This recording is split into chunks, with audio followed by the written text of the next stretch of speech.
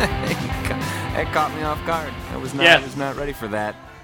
You This hotel lobby was not ready for that. Yeah, you seem a little bit out of your element today, Patrick. This isn't usually the living room or the beautiful outdoor surroundings I'm accustomed to seeing you in. Where are you today?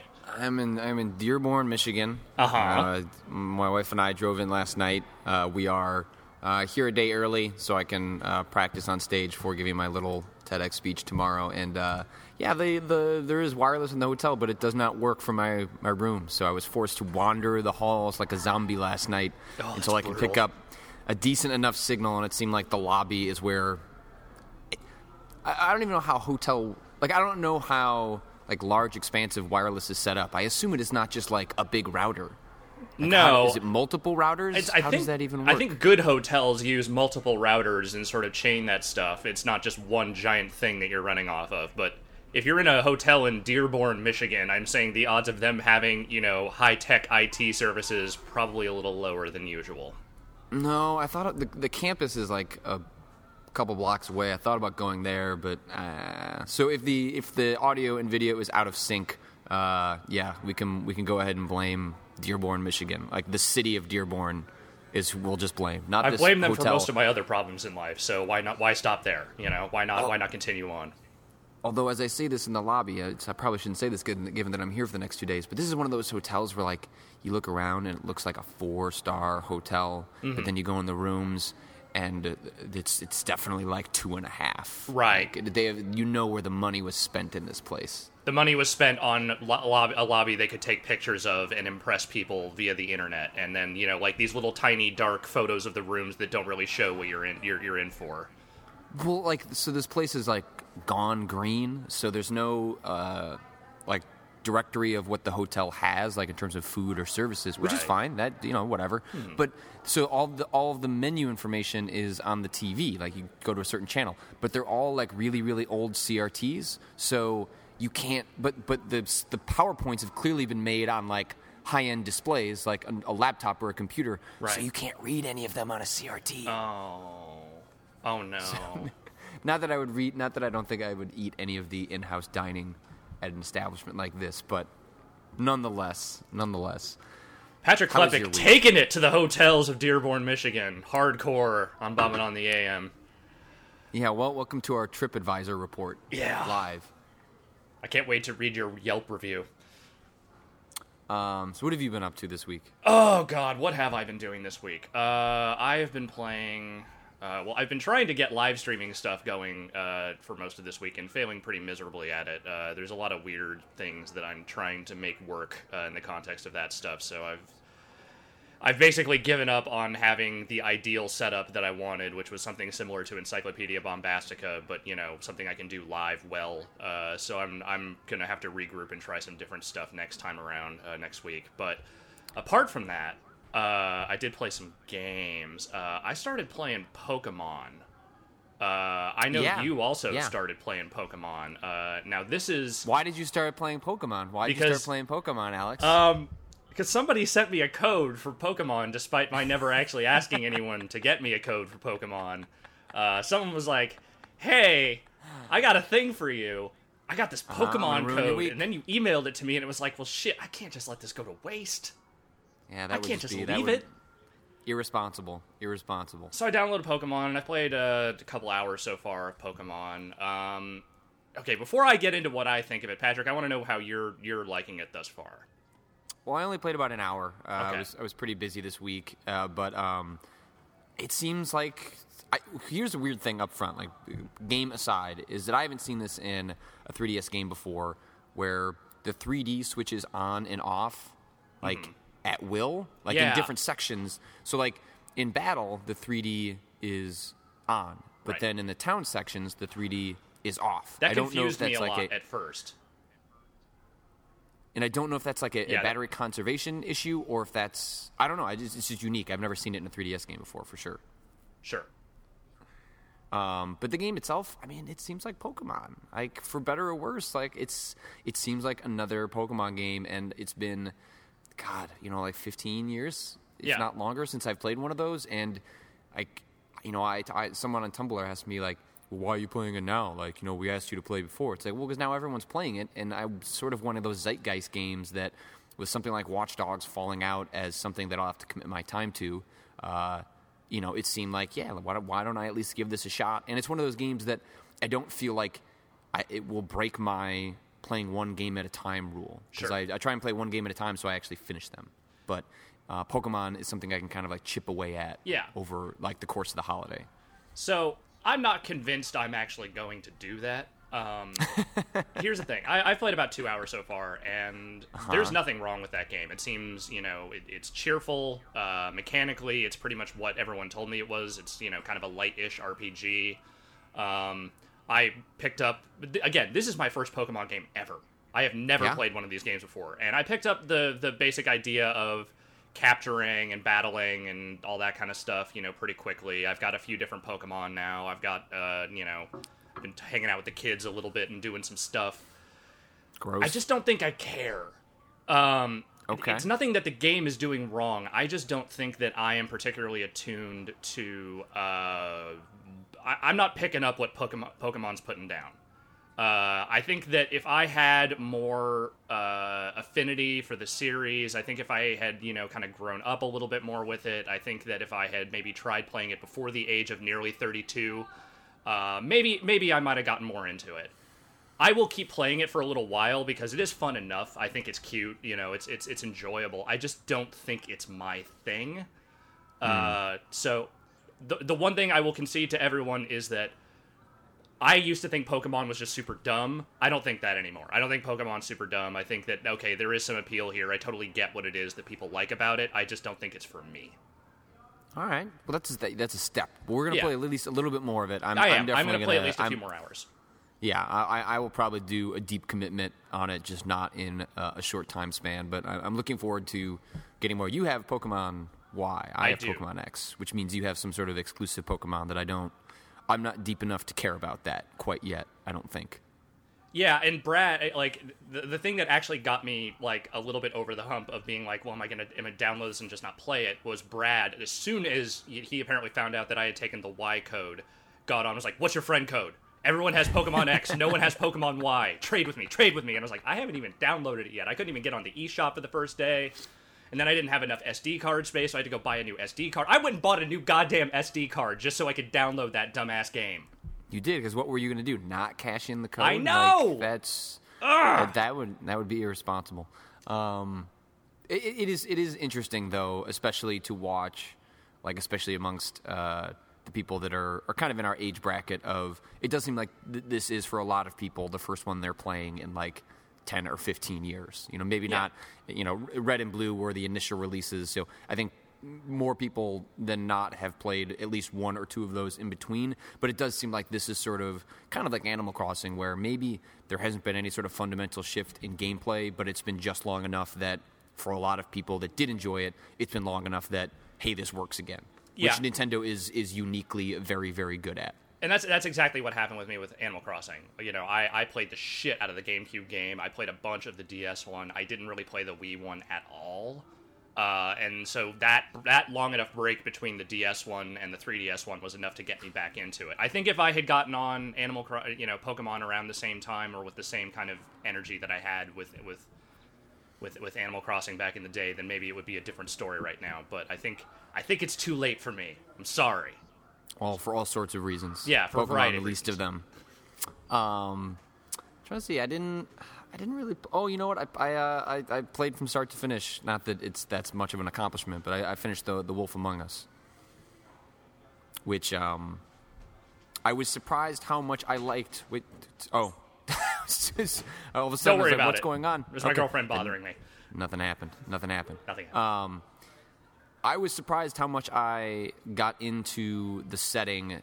I think when you say it out loud, the idea of storybook fable characters living in Brooklyn sounds really stupid. Mm-hmm. Sounds really, really stupid. And yet, somehow they pulled it off in a fashion that doesn't feel like it's just goofy enough. Yeah. And it just takes itself just seriously enough that you can buy into the premise, but it also allows them to skate a really fun, fine line of, setting it putting it in a contemporary setting, but allowing them to also indulge in all the weirdness that goes along with, the characters that they have. There's an interesting vibe in that game where it's like even the characters in that game seem to acknowledge that their own existence is a little bit absurd in the context of the modern world. Yeah. Like, not so much that, like, they're cursing it, but they're just sort of, like, aware that it's bizarre that they are kind of, ensconced in this, largely human world where they have no place, and it kind of fits in a way that you don't necessarily expect it to. I've read a few reviews of the first episode since I finished it, and it seems like most people are pretty on board with the tone of it. I've seen a few people complain that it's a lot of detective show, and mystery cliches kind of, topped onto the fantastical setting, which I agree. There's definitely some cliched stuff in there. But the character writing and the dialogue and sort of the interactions between those characters, I think, transcend a lot of that stuff. I think that something about Telltale and that team and those guys, like, they have a knack for grounded dialogue, even in the most, bizarre, fantastical situations that doesn't pull you out of the scenario. Even when you're talking to a goddamn pig who is crashing on your couch, you still feel like there's a natural flow to their conversation that works way better than it should. So for me, it's like, yeah, there's maybe a few little flaws in there, but, like, the atmosphere and the writing and all that stuff, and the interactivity too, which is never the number one thing that Telltale games do, but, like, I think that as far as, like, what they learned from season 1 of The Walking Dead, like, what they managed to build into that game is pretty great. Yeah, it's been interesting to see the way that this game, and I'll be curious to see if they approach it this way in future episodes, but without giving away how it works, and the couple times they use it, the puzzles aren't as, I guess, obvious in the sense that, like, you walk into a room and it's like, now it's time to solve a puzzle. Right.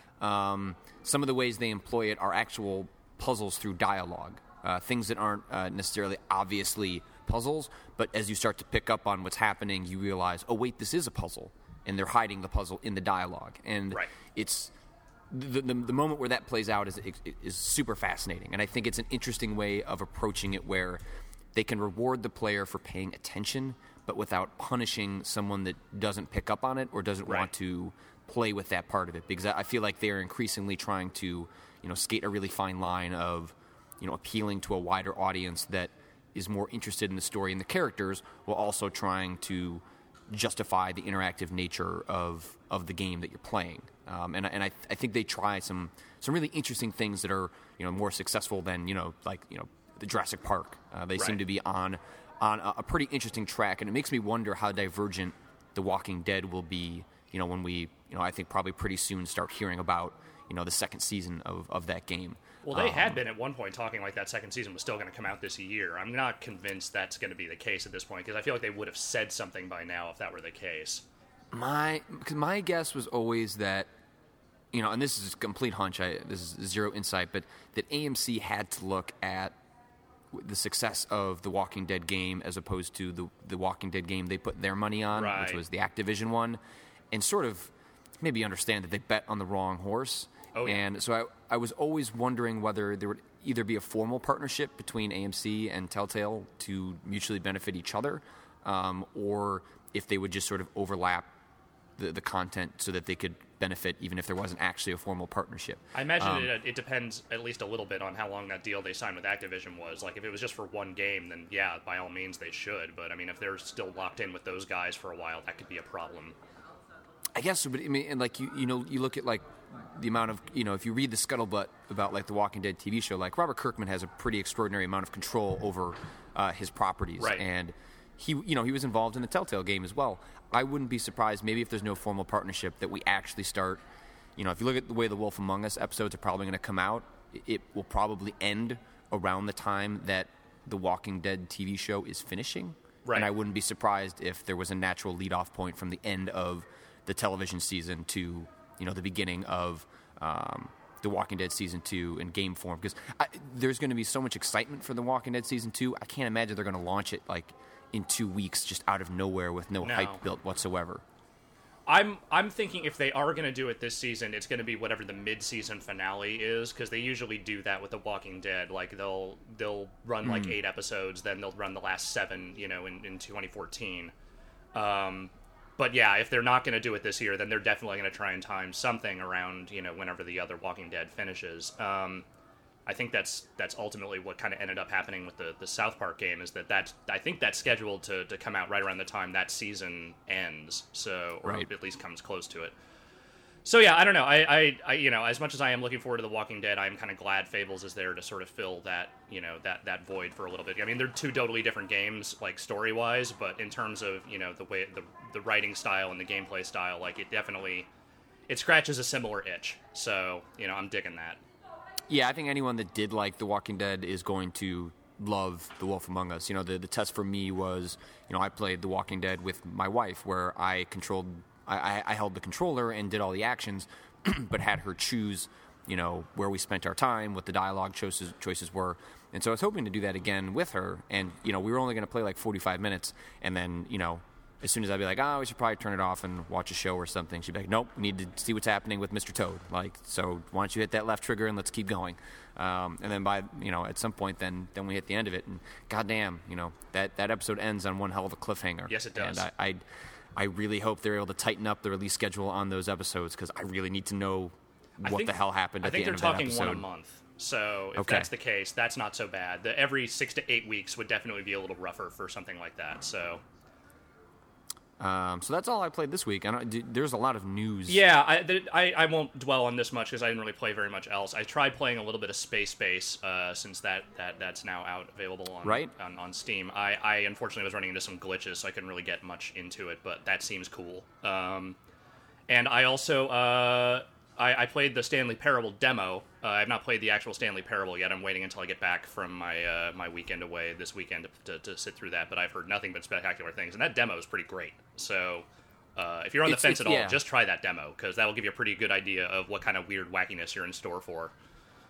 Yeah, the demo is amazing because it is both, I think, instructive and indicative of what people are in for in the game proper, but at the same time also deconstructs the existential crisis of building a demo, and is actually amazingly nakedly honest about how stressful an experience it is to provide, a quote-unquote vertical slice of your game without giving away your game. And I think it's, if that's what the entirety of the Stanley Parable is, something along those lines, at least thematically, I think that can be really exciting. Yeah. And it sounds like the game has like a bajillion endings that people are still trying to figure out where all of them are hidden.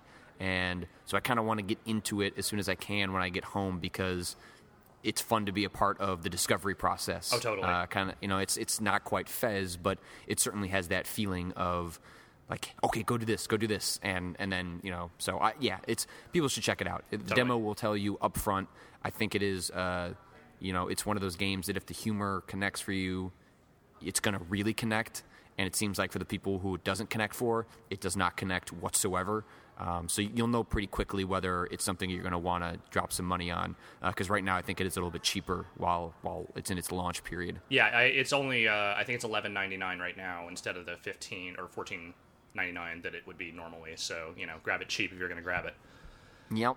All right. Let's get into the news, because good lord, there is a fair amount of it this week. Yeah. We should probably start with the big stuff, right? Yeah. Like the delays are probably top of mind, especially given there was one this morning as well. Yes. So let's start with Ubisoft, because that was kind of the big thing that dominated most of the week this week. Is that both Watch Dogs, Ubisoft's big open world cell phone hacking Batman simulator, and The Crew, which was its multiplayer driving game, have been delayed into 2014. Watch Dogs was always kind of scheduled to be a launch game, so much so that there was a PS4 bundle associated with that game. The Crew is a little bit more nebulous. It was never, it was always kind of targeted for end of the year, but nobody actually had a date for it, so that one's a little less surprising. But the Watch Dogs thing seems like kind of a pretty big deal. To the point where Ubisoft's stock has dropped up like 25% since this announcement came out. Patrick, what does this actually mean for the grand scope of the new console launches? Like, does this? And I mean, does Watch Dogs not being there, is that a bigger deal for Sony or Microsoft, do you think? Certainly Sony, if they're if they're doing a hardware partnership, and I always figured the hardware partners would figure out a way to placate, the consumers that had purchased the bundle and get them a they would allocate resources so that they would make sure they'd be able to get a regular machine if they still wanted one. But it strikes me as the fact that there was confusion over how that was going to be handled, that this was a pretty recent decision to push that game back, because those games, from what I am told, are entering CERT right about now in order to hit those launch dates. And so, it's hard to tell what would have driven Ubisoft to make such a late-game decision. It's possible they looked at tracking for Assassin's Creed 4, which is getting a really big marketing push right now. I've seen the trailers, on football all the time and all sorts of other television shows, and maybe the tracking on that is good enough that they thought that it would start cannibalizing their other IP that they were trying to launch. And if they waited till the spring, that maybe you'd get the new machines, have a little more traction, but they also face a lot stiffer competition in the spring. That's assuming that the other games that come in the spring actually hit in the spring. But when they're talking spring, we're not talking March. Like the date that they put for Watch Dogs was in the first quarter, which is April 1st to June 30th. That's probably like an April or May release. Right, and then also in that period is Destiny and Titanfall. Right. Not to mention what other games that I might be missing off the top of my head.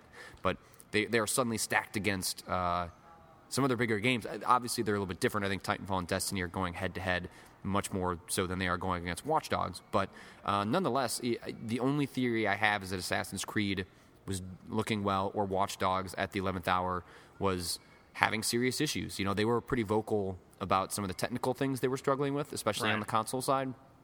People were upset that they were theorizing that the games might be running at 30 frames a second at 720p. That's stuff that bothers me less, but I also think it's indicative of, launch crunch that is difficult to achieve, especially on new consoles. And so, hopefully maybe the spring gives them, a chance to iron out those things, because it looked like that was going to be a visual showcase for these new machines. And for me, the thing that, increasingly, if I was not someone that did this for a living, I wouldn't be buying either of these machines at launch. Yeah, I'm kind of getting to that same point as well, and this seems like as good a time to anyway kind of move into the other big delay that we just learned about today, which was Drive Club. This was a Sony exclusive driving game that I believe was unveiled at the last E3 press conference, and was another multiplayer focused kind of driving game type deal from one of Sony's internal studios. And I've played it a couple of times and never really felt anything to one way or the other about it. It just seemed like, okay, I mean, that was the game where they had the demo where the guy was basically like fetishizing car seats and talking about, all the great detail in the cars. And then, after playing it was kind of like, yeah, it's interesting.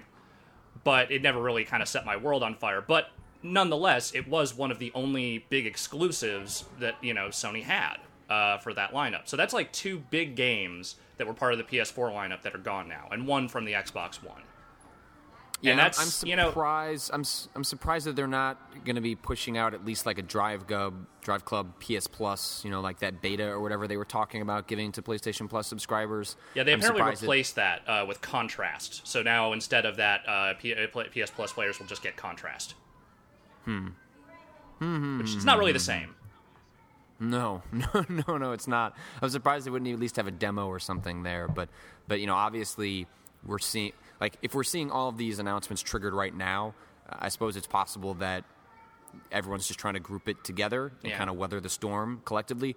Or I think what's more likely is that, we're starting to see CERT submissions happen. We're starting to see games come back, maybe have a little bit difficulty getting through CERT, or, we're at the 11th hour and it's time to start making decisions on whether those games are hitting launch and what's getting, a marketing push. And, these games aren't making it. It feels like, and I might be wrong, maybe because it's just been so long since we've had a big simultaneous launch, but it feels like this is coming later than we normally hear about this stuff. It is. And it's weird because I've seen both those games recently. They showed Drive Club at Gamescom, and then they had a press event where they showed that same build. And then I saw Watch Dogs like 2 weeks ago. And there was no indication at that point that game was not going to be ready. They were still talking about it like it was going to be a launch game and everything was good to go. They asked for my honest feedback about it afterward, but I mean, what I said was not really anything that damning because it still looked really good. Like everything mechanically about it looks really good. The only thing I'm still confused about with that game is like the story and the justification for any of what you're doing. They haven't talked about any of that shit really. Right. But that's not a reason to delay the game. That means there's something weird technical going on with that game that is not ready. But they, as of 2 weeks ago, it didn't seem like anyone was really concerned about that. So it's weird. The timing is very bizarre and suspect. It's unusual for launch games like this to get delayed so close to the wire, which leads me to believe that there are just like cataclysmic issues in these games that they just have not been able to iron out before the launch, and that's strange, but, I mean, in the end, it's probably for the best, because Lord knows you don't want to put out some broken-ass games on, just when people are buying new systems. Well, and also, launch lineups are kind of overrated. Yes. And also, although I feel slightly counterintuitive, not important, the promise of these games weren't canceled, they were pushed back. There is a lot of fresh new car smell that goes along with buying a new console that goes a pretty long way, and maybe there'll be some downloadable games that surprise us that end up being sort of a Geometry Wars-esque like, hey, this is good enough while I wait for the other stuff to come out. And then also I think Sony's being smart, porting some of their higher quality PS3 games to PS4 and giving you cross-buy on that. Like, I'll play through Flower again in 60 frames a second, 1080p. Like, I will happily do that. I'll play some more fucking Sound Shapes. Hell yeah. Yeah, exactly. I haven't played any of the DLC for that game. And so having these games, if they can have a solid spring launch lineup, I think that's more important than a solid November lineup. Yeah. Because the kinds of people that are going to buy it in November, the suckers like you and me and a lot of people in this chat room with us, we're going to buy it regardless of what is in that launch lineup because we just want to be there on day one. And I'd much rather have much more polished, higher quality games hitting at a regular pace in the spring than having those in November, because I'm still going to have a backlog in November. Yeah, I mean, Lord knows, not having a lot of games in the spring, summer, and up to a point fall kind of didn't help the Wii U at all. And yeah, I mean, the long tail view is definitely what you want to look toward. You want to make sure you have stuff ready to go on a regular basis. And yeah, dumb idiots like us are the only ones who buy consoles, at launch. I have to because for work. But and to answer your question earlier, would I still have both consoles pre-ordered at this point? If I were just buying as a consumer, I don't know that I would. In fact, I might cancel both at this point, because while there are games, like, I want to play Forza, I want to play, a couple of the PlayStation indie games, and, I was kind of looking a little bit forward to Drive Club, but not really, but I don't know, it's like, there's just not that much. There's just not that much, and there's never that much with console launches. Like, usually you're more giddy for the technology upgrade than you are the actual games, but this is the one time when I can definitively say, I don't think I would buy one of these things. Not right away. Especially if you've been someone like a lot of us on Giant Bomb, like, if you've been on the PC for a decent length of time, that is also sort of, I think, blunted some of the giddiness to move to next gen, because you've kind of been there as the technology has progressed. Obviously, there'll be a leap with the new consoles, but you've had high-end console games for a while, and what we're seeing out of launch stuff, looks better, but isn't, I don't know. What do you think of NBA? Like, that was the first, I guess, game that people are surprisingly going like, oh, this is what I expected when these machines were announced. Yeah, that trailer they put out yesterday looked really, really good. I still want to see it actually in motion. Like, I actually want to get my hands on a controller and see how it performs in the game environment, because, the multi-camera stuff apparently is all in that game, and so, you'll get those angles and you'll get some of those shots, but I want to see how it actually performs. But in terms of, like, visual fidelity, I mean, that was what was definitively missing from stuff like Madden. Those trailers they've showed for Madden and what I've played of Madden on Next Gen is just like, well, they up-resed everything from the existing Madden engine. Whereas with 2K14, it looks like they kind of rebuilt the game a little bit, which I think means that it won't have all the same features as the current gen version. But visually, it looks a lot more like the kind of showpiece that you kind of expect from, a sports game at console launch. And we haven't seen anything of that other goddamn NBA game in a long time, so I'm not even know when we're going to see anything from that. But that's supposed to be launch, right? Yeah, supposed to be. They didn't have it at the last EA Sports event I went to, like, 2 weeks ago. So, oh, man. Yeah, I don't know about that one. We'll see. I don't know. That game's got to come out, though, right? I mean, Heads are going to roll. Can you really do that 3 times? Heads are going to that's possible. roll if that thing does not come out. But I don't know. I have some worries. But 2K14 looks really good, and it, if anything, whatever it was, I think it was 2K6 that came out at Xbox 360 launch. That was nowhere near as much of a visual leap between versions, but gameplay-wise, they didn't compromise much. So I'm kind of hoping that they're able to sort of keep that balance between hot visuals and a game that I really like. I'll play that. Right. Yeah, I mean, I'm going to review it anyway, but I am actually kind of excited for that version. Yeah, and I not being a sports aficionado, at least basketball myself, game-wise, I'm just genuinely curious to watch all this stuff play out with EA, because the pressure must be on for them to have, an equally, if not more so, impressive first trailer. Whereas if they were smart enough to at least get out there first, even if they didn't look as good as 2K14, at least you had managed to be like, hey, we're the first, one of the first next-gen sports games to get shown off. Right. Now they don't have that, and so now they need to look really impressive, because I have to imagine that a lot of people were genuinely shocked by that trailer and ended up, especially with something like Drive Club, like maybe they shifted, their pre-order over to that game. Someone in the chat is saying that they have a friend who is crunching hard on that NBA game and that it should make launch. So that's...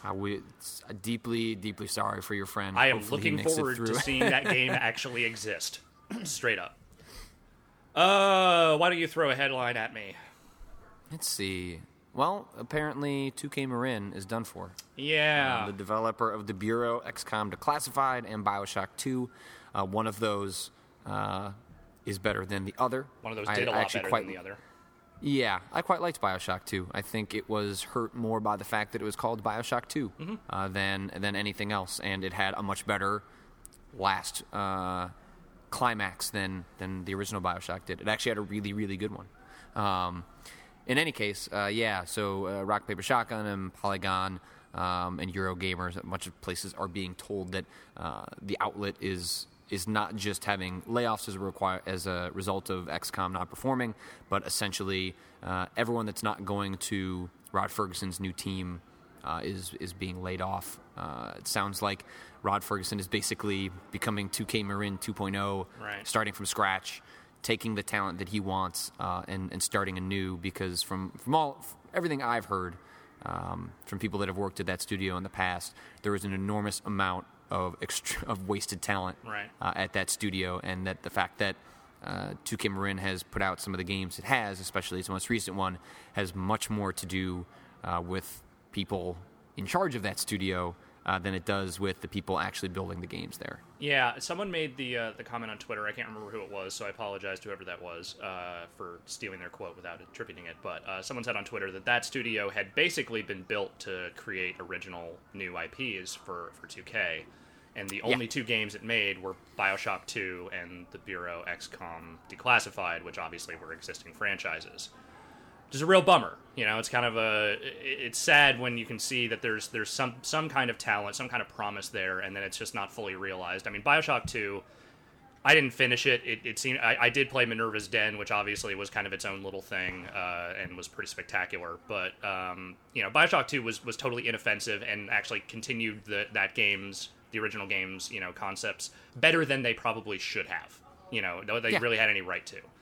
And even in The Bureau, you can see that they spent a long time on that game. There clearly were a lot of divergent ideas and concepts that they never completely got working together in harmony on that game. But there was something there. There was something you could see that, like, a germ of a really good idea that just didn't completely come to fruition.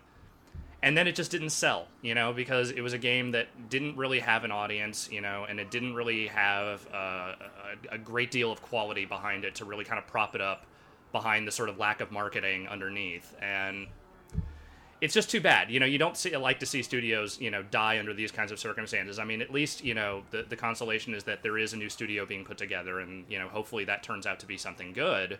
And those guys have something interesting to work on. But, you feel for the people that worked on that stuff, and you feel bad that it just didn't quite come together. I certainly feel bad that it didn't quite come together. Well, if this is an excuse for people to play Minerva's Den, go play Minerva's Den. especially if you liked Gone Home, same Yeah. team. Minerva's Den is an extraordinary game that is better than Bioshock 2. And just it only emboldened my wish for, at some point, there had been a team assigned to do sort of a Tales from Rapture, just sort of mini stories set within the Rapture universe. Because, obviously, as Infinite goes back to revisit that, there's a lot of fondness for that world that I continue to have, and I think there's a lot more to be mined there. And I wish there had been more of an attempt to do that, because I think that's probably what people more wanted from the Bioshock universe than, Sure.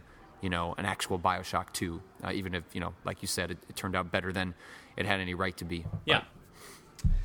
So, happy trails to those guys, and best of luck finding work as soon as humanly possible. I've seen lots of people on Twitter doing the usual thing that happens in these circumstances, where they start posting job listings like crazy. It's the one thing I definitely admire about this industry, is that they don't let people go without work any longer than they have to. Yeah.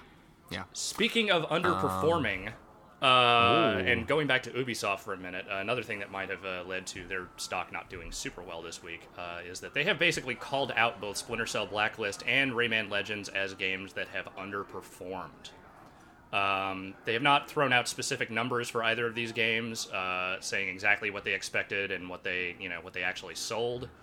But basically what they are saying is that Blacklist and Rayman did not perform to what they had expected those games would. My question to you, Patrick, is, was there, Splinter Cell is a franchise that has kind of endured for a long time. I don't know what the sales trajectory for that franchise is, but I feel like Blacklist, for all its marketing, didn't really seem to connect necessarily with a whole lot of people. And Rayman has never been the sort of Rayman Origins wasn't a sales juggernaut either, so I'm not really sure what their expectation was. When you look at studios like this talking about games like this underperforming, is this another case, do you think, of a publisher maybe having too lofty expectations, or is this, like a greater indicator of maybe where these franchises are actually at? There was a weird spot in that late August period where Saints Row 4 and XCOM and Splinter Cell all came out at once, and we sort of theorized that one game was probably going to gobble up the other two. Sure. And that sort of ended up happening. But I also think, Splinter Cell Blacklist, I haven't played it since we last talked about it, but it seems like a well-made game. Mm-hmm. But it also seems like a game that not that many people were asking for. Right. And for whatever reason, didn't connect and had very little buzz, either from critics or even just from consumers. Despite them releasing 72 trailers for that game. Yeah, but that's online stuff. Yeah. That's much different than going out there and getting actual television commercials and print marketing and things like that. Just cutting together a trailer is a very low cost way of marketing a game, and it almost makes me wonder how effective it is if they did that many for Splinter Cell and it didn't translate into sales. But yeah, Splinter Cell, I think it needs to take a rest. I think it probably would have made more sense for that game to be, maybe an early next-gen title as opposed to a late current-gen title, something like that. Rayman, they didn't push at all. That game got zero marketing. Their solution to Rayman was, well, let's put it out on every platform and hopefully we'll get some more sales, but they also did absolutely nothing to promote that at all. And obviously Nintendo sort of dropped its half of it once it no longer became a Wii U exclusive. Right. Despite that, I think being probably the best platform to play the game on. Ubisoft didn't really hold up their end of the bargain on that one. It's not as bad as when they put out Origins right in the middle of a November rush, because that game just had no chance compared with all the stuff that came out alongside it a couple of years ago. This time, at least, it had a little bit of space between it and, a lot of other big games. But, like you said, they just didn't push it. And, I don't understand video game marketing perhaps as well as I think I do. I don't necessarily understand what goes into deciding what you're going to push and what you're not. I assume that, everyone has these numbers and they have these projections that sort of tell them what, they are expected to sell and what they should actually spend to try and get a game to that level. Not necessarily understanding what those metrics are and how those statistics work, it still is just incredibly frustrating to me as someone who adored the shit out of Rayman Legends, seeing it just kind of flounder I mean, even if it sold, a decent amount, I'm just trying to, like, I want to know what their projection for that game was. I want to know what Ubisoft internally thinks a Rayman game should sell, and I feel like knowing those numbers would give us a lot better perspective on whether that's, actually reasonable or not. You talk about that Square Enix stuff from earlier this year where they were talking about, like, Tomb Raider being a disappointment despite selling millions of copies. And I'm wondering, well, who told you it was going to sell more than that? What metric were you using to determine that game was going to not sell, like, is going to sell this many copies, and that was not enough for you? And we're never going to see that level of transparency, obviously, and I hate that we're never going to see it, because it would give us so much better perspective on this stuff. But I don't know, man. When I see saying Rayman Legends was a disappointment, that just makes me sad. That's all there is to it. Yeah. You have to wonder if, like, did they suddenly have some sort of sky-high Mario, Sonic-esque aspirations for that franchise, and if so, that seems incredibly misguided. That's the kind of thing you should tell someone, no, that's not going to happen. You should adjust this expectation some.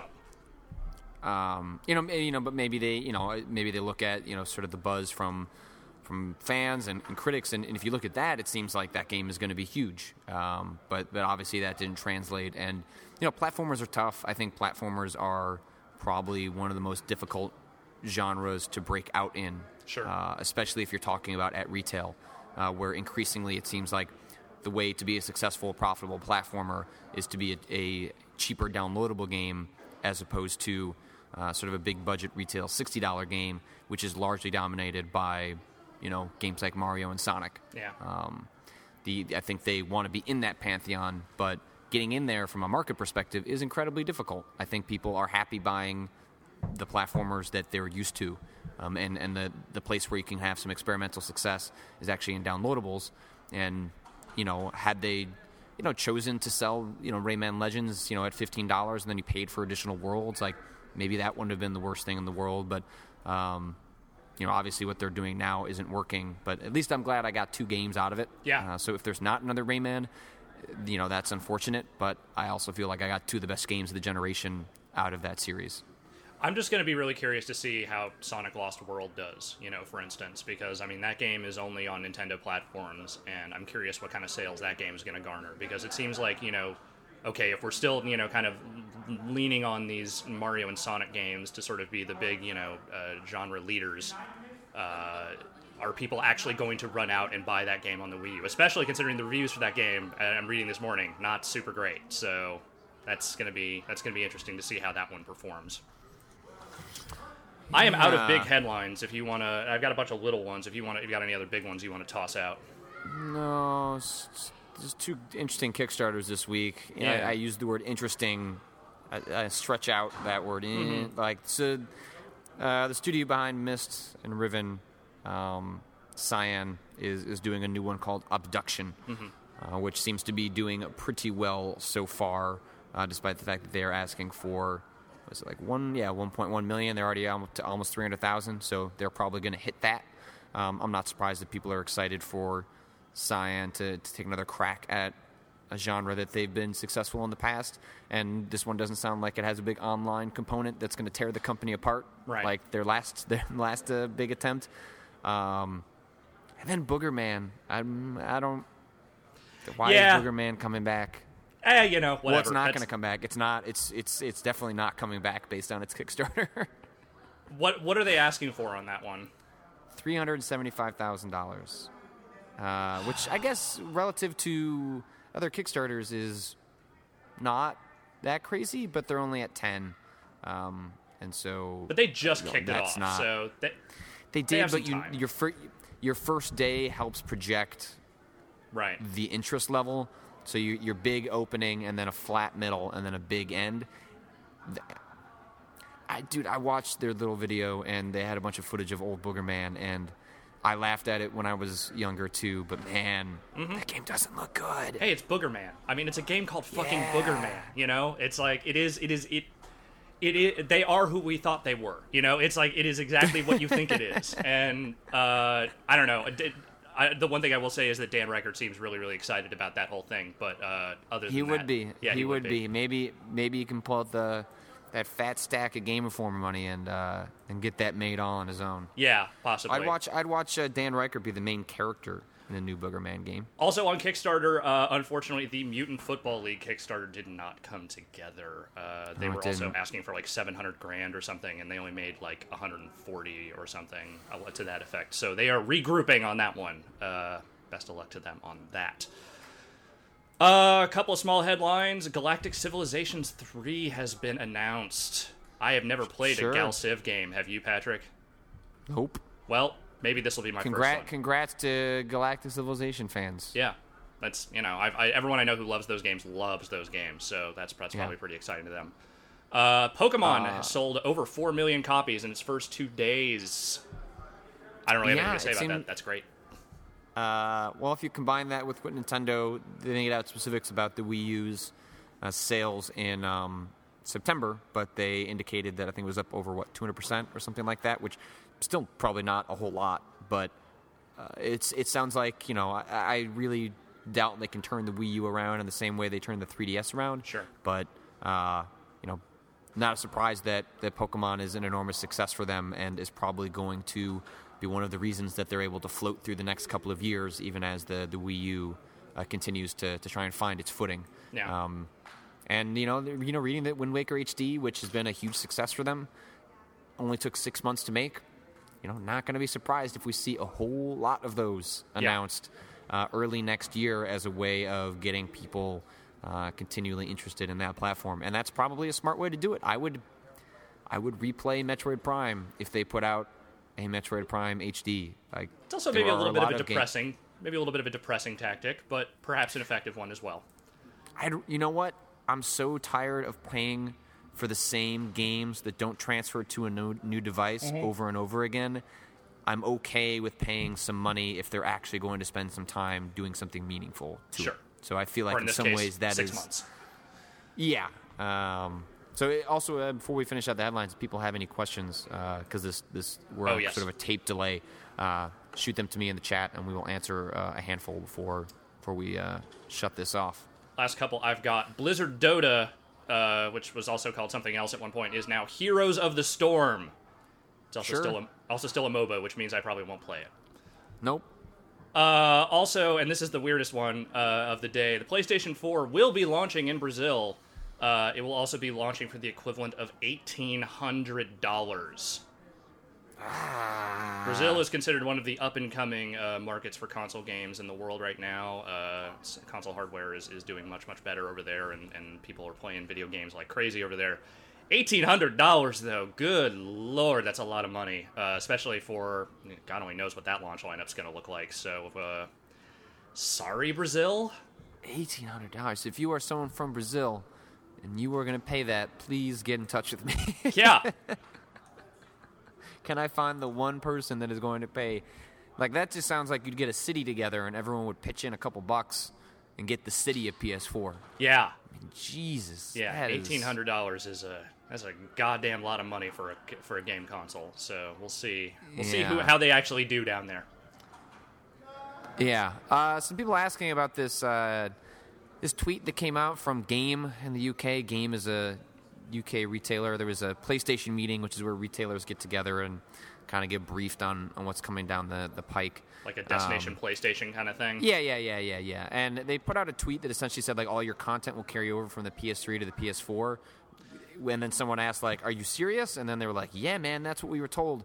There is no way that is true. No. Like, I would be highly skeptical of any of that.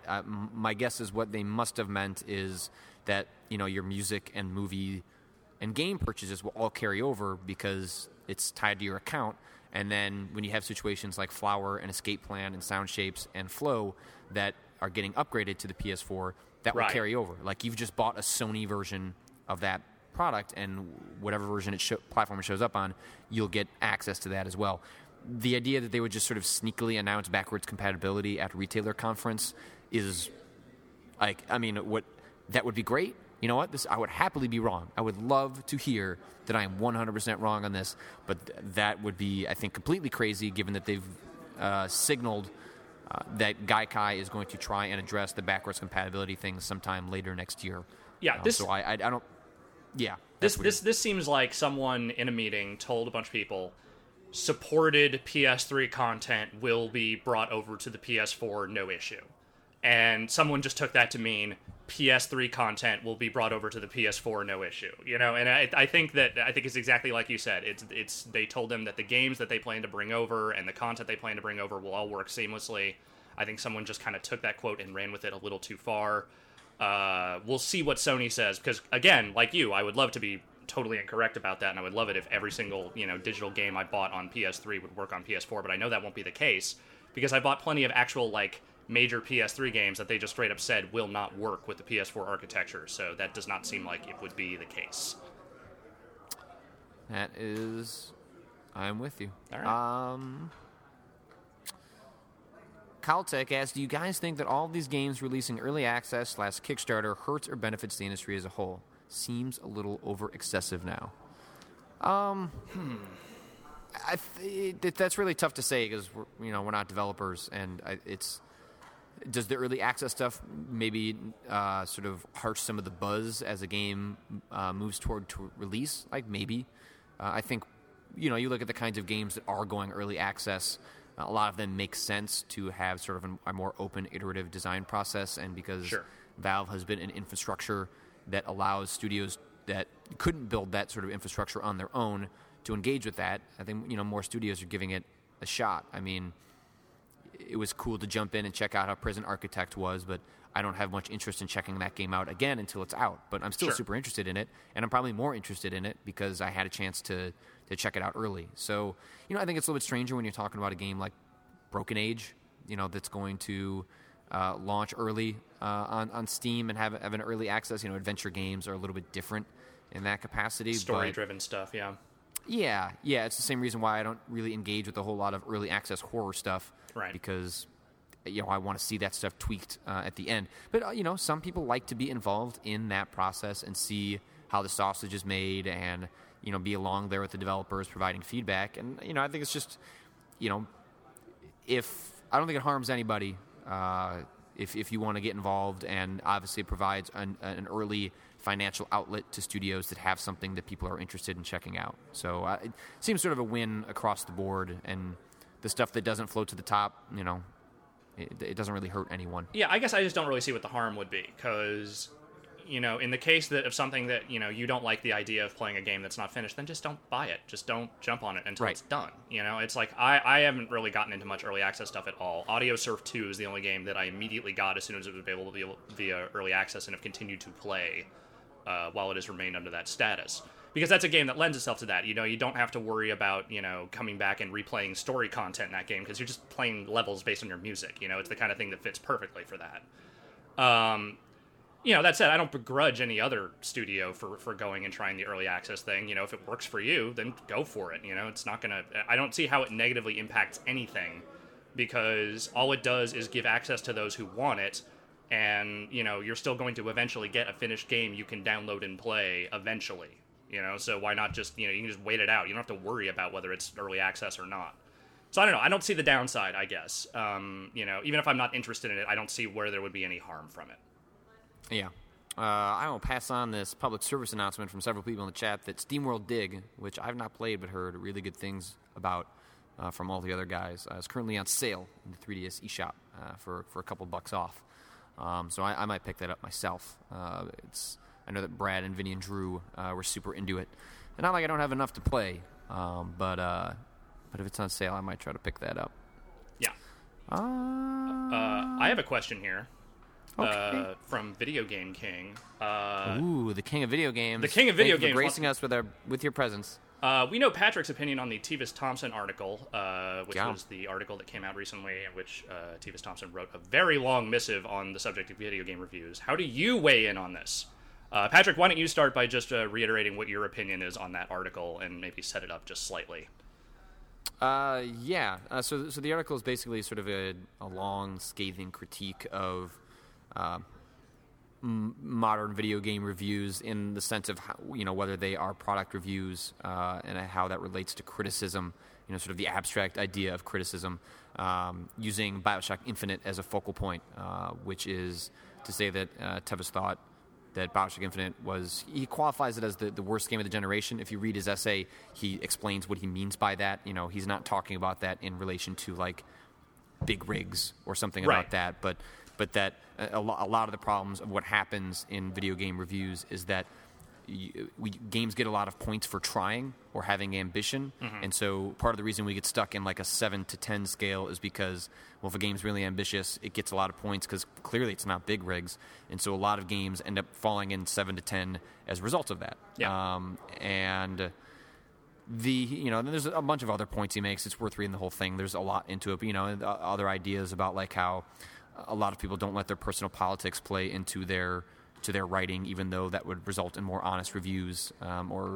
So it's hard to break down exactly what, but he's basically saying he doesn't see enough range of opinion in the reviews of especially the bigger budget AAA games, even though you see sort of a degradation of upon reflection of games as they come out. GTA 4 is a big example. Bioshock Infinite is a big example. And why isn't any of that criticism reflected in the early reviews?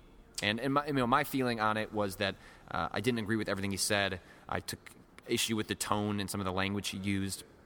But I thought there were some good underlying points that were takeaways for me that certainly reflect a lot of how I think game reviews should go going forward, and that although I disagree with some of the tone, you should, reading that, it's hard not to think he has some really solid points about what happens with modern video game reviews, and that you don't have to agree with everything or have a takeaway from all of it to think that there isn't something that he has a point about that you might be able to sort of take into a review that I do down the line. I think I'm basically in the same place you are. I think I take a little bit more umbrage with his with some of the points he makes in that article, because there's a dissonance between his notion that there should be a greater divergence of opinions and this feeling that he has that I've played several games that I would have given BioShock like a 2, and I would have given this like basically he uses his own personal review scores as the specific benchmark he's giving for what for where the divergence between the rest of the mainstream criticism industry and him is. And you can't really do that because you're talking about wanting a diverse array of opinions, and you can't just objectively just say that BioShock is the worst game ever for everyone of this generation, for everyone. He's saying he hates it, and he makes completely salient, understandable criticisms about that game that, even if I disagree with some of them, totally makes sense in the context of his criticisms. But he leaves no room for people to say that they still liked BioShock no matter what. To say that those positive reviews should exist somewhere. He basically just kind of says, well, this game was shitty and no one came at it the way they should have, and this is why I hate this. And the core point of wanting a greater, more diverse array of review scores, of actually, wanting a greater scope of criticism, of wanting people to look at games more honestly from their own perspective, insert your personal politics, insert your personal feelings, insert, what you actually experienced, be honest about it, is totally admirable and correct. It's just the article itself is a very ranty, rambling thing that just comes off as someone more like the writings of someone scorned than someone who has like a legitimate, sort of thoughtful beef with what's going on. And I think that I was like a couple of times I had to sort of force myself to keep reading because the tone of it was kind of killing me a little bit. Mm-hmm. But I agree that, for a long time in game criticism, and for a very long time this was the case, is that there really was a lot of groupthink. There was a lot of very similar... Jeff giving a Zelda game an 8.8 was considered an insane outlier. That kind of thing was definitely like... There were way too many people willing to just kind of go along with this game is really big, so let's just, it has to get a certain kind of score. I don't think anyone I've ever worked with necessarily subscribed to that theory, but there's definitely been that perspective over the years. I think in the last few years, that has changed a lot. I think that as more voices have come along, as more people have tried to delve into non-traditional more traditional criticism in other ways, stuff that's non-scored, stuff that's more essay-like, stuff that's more focused on trying to get the nitty-gritty of these kinds of games versus just kind of a product review. I think that's changing people's voices and people's perspectives a lot. And I think that, while I agree that there is still a lot of, it does seem like a lot of the bigger games still kind of disproportionately high scores, I think that's changing, and change is a slow process. And, as different voices and different perspectives come in, that will change more and more over time. So I guess I agree with the basic crux of his point. I just didn't really like the way he delivered it at all. It came off like a much headier version of that game journalists are incompetent fuckwits guy, which was not one of my favorite dudes that ever existed either. So, right. Yeah, sorry. That was just kind of where I came off on it. Yeah, no. And I would actually agree with a lot of what you said. What I looked at, one of the big takeaways I had in his essay that isn't necessarily something I can do a whole lot about, but he makes the point that, like, a lot of the reasons that, he posits, it's not, you can't get in everyone's head, but a lot of reasons he posits that, like, a lot of the criticisms of Bioshock Infinite's portrayal of race wasn't picked up on more in a lot of game reviews is due to sort of the homogenous socioeconomic backgrounds of a lot of game reviewers. And I would agree with him there. I would say that the vast majority of game reviewers are, white middle-class male dudes, and it makes sense that due to certain life and personal experiences may not pick up on or be as sensitive to certain portrayals and stereotypes that are featured in that game. Yeah. And I think he is right that there needs to be more diversity of opinion, both from social and economic backgrounds, that would allow for that kind of criticism to emerge more on the front lines than in the back end, which is kind of where it happens now. And that just that involves game websites in the future being more mindful of the kinds of people they hire and wanting to have wider perspectives. Like you said, that's a slow process. That is something that happens over time. But I don't think you would talk to any outlet these days that isn't thinking about that when they have the opportunity to hire new people. And now it's just a matter of actually having that implemented. And Tevis, his tone is accusatory, and he comes across as angry, and I don't blame people for being dismissive, but I also think part of the reason he's being loud is to make a point. Yeah. And he's backing people into a corner to justify their positions, and I think that on some level is an effective tactic, even if it ends up alienating some people in the process. Yeah, I mean, the thing is, as much as I didn't care for the tone, like, he didn't push me off his point just by being, aggressive about it. Like, I think that as much as there are things in there I steadfastly disagree with, and there are certain points that I think he actually absolutely contradicts himself with, I think the core idea that he is pushing out is good, and, even if I didn't love the article as it was presented, I respect that he is trying to push for something better, and there's nothing wrong with that, and, I think if nothing else, like, there's I'm trying to, I guess I'm damning with faint praise, but, like, there's something there in his point that is totally, that is totally a great thing to strive for. I just kind of wish he'd been, a little bit more careful with some of the, some of the accusatory stuff that's in there. Sure. Well, I think that is that is a good note for us to end up on. Yeah. And, this hotel Wi-Fi, I feel like, is going to buckle at any moment. I feel like the fact that I've made it a full hour is about as far as I can stretch. You have definitely been stretching Wi-Fi. the boundaries. What are you up to this weekend? Well, you're out of town, so you're not going to play any games. No, I'm going to bring Pokemon with me, but I'm probably not going to play a whole lot of it this weekend. I'm going out of town with the girlfriend. We're going to go drive out to Massachusetts, go stay in a murder house, go hang around Salem for a little bit, pre-Halloween, and just kind of do some stuff. So. And then you've got your TEDx talk tomorrow night. How and when can people watch this? So supposedly they are going to be streaming it. That is what I am told. But I don't have the details on what that means. But I should have the live stream link sometime tomorrow, and so I'll put it up in one of the slots on the site if people want to check it out. But yeah, I'm supposed to talk sometime toward the end of the day. At some point, I was going to be the person that closes the show. I don't know if that's still the case, but yeah, sometime tomorrow in the afternoon, and check the front of the site if you want to watch. Otherwise, it should be archived somewhere on YouTube. But yeah, I'll just be glad to have it over with, so it can no longer be hanging over my head. At this point, I don't care if it's good or not. I don't want to do it. Yeah. And, well, I wish you the best of luck, sir, and I hope it leads to many more TED Talks for you down the road. I think this could be a new little cottage industry for you, Patrick Klepek, Sure. TED Talker. Exactly. All right. Well, Alex, I will see you on Monday morning. And good luck catching those Pokemans.